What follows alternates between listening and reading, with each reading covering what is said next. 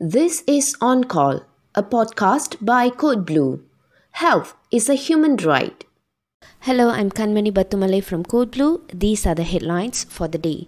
The National COVID-19 Rapid Response Task Force says that COVID-19 hospital beds are currently sufficient as only 1% of daily COVID-19 cases have moderate to severe COVID in categories 3 to 5. MOH reports today 20,939 new COVID-19 cases. About 0.6% of today's cases are in categories 3 to 5, including 24 cases with severe COVID in categories 4 to 5. RRTF co-chairman Dr. Chong Chi-kyong says, however, that the number of COVID-19 cases monitored at home under the Virtual COVID-19 Assessment Center or VCAC jumped from 30,000 people 3 weeks ago to 100,000 people. He says MOH will increase monitoring capacity to 200,000 people on home quarantine by next week.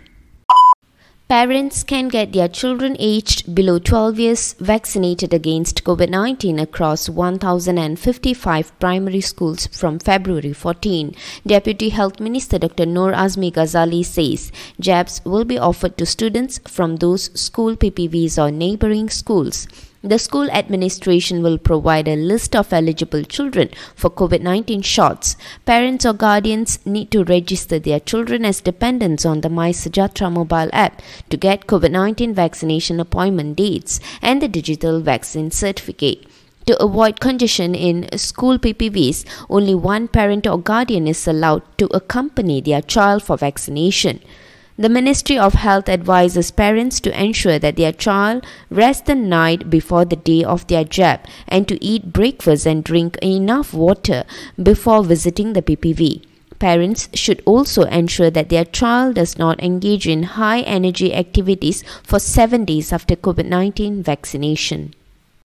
For medical groups, the Malaysian Medical Association, Gerakan Hartal Doktor Kontrak, the Islamic Medical Association of Malaysia and Malaysian Medics International welcome Health Minister Khairi Jamaluddin's announcement that 3,586 permanent positions for medical doctors in the public sector will be created this year.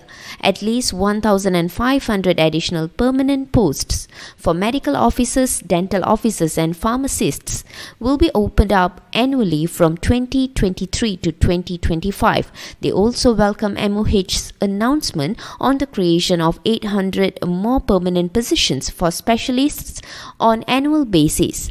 The Malaysian Pharmacists Society also welcomes Khairi's announcement. However, MPs urges the government to increase the number of new permanent posts for pharmacists at a 1:3 ratio with medical doctors. Khairi said yesterday that 300 permanent posts would be created for pharmacy officers this year, less than 10% of 3,586 posts for doctors.